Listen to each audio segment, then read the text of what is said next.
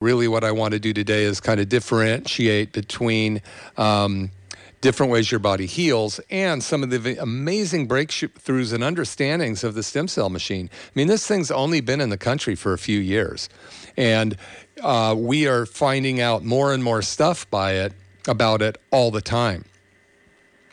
And, I'd have patients, probably 80% of the people, the first treatment have a positive result. Some are amazing results right off the bat. Probably 10% of the people can be more sore afterwards, and 10% don't notice a change. And I used to be, a little concerned about the ones that weren't getting well until I really, or were having maybe a little more of pain until I really started to dig in, do a deeper dive.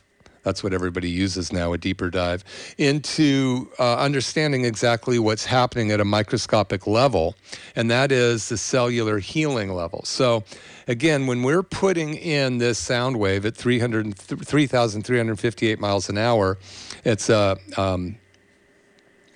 electrosonic sound wave, and it's going through healthy tissue with no problem, but it hits unhealthy tissue at a cellular level, and it starts to break down the old damaged cells.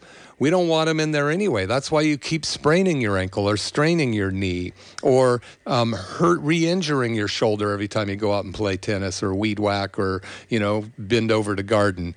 So what we're doing with the stem cell machine now, we know the people that are a little bit more sore, which is a very minority, and sometimes there wasn't a real clear explanation to them as to why. Now we know. The first phase of healing is inflammation, and it's there on purpose. It's your body's desire to open up the area of damage so that new cells can actually be put in there so that the macrophages, which are white blood cells, and other chemicals can go in there and eat up the damaged tissue. And then these little tiny cells are they're called exosomes. They're inside your cells, 1,000th the size of a single cell.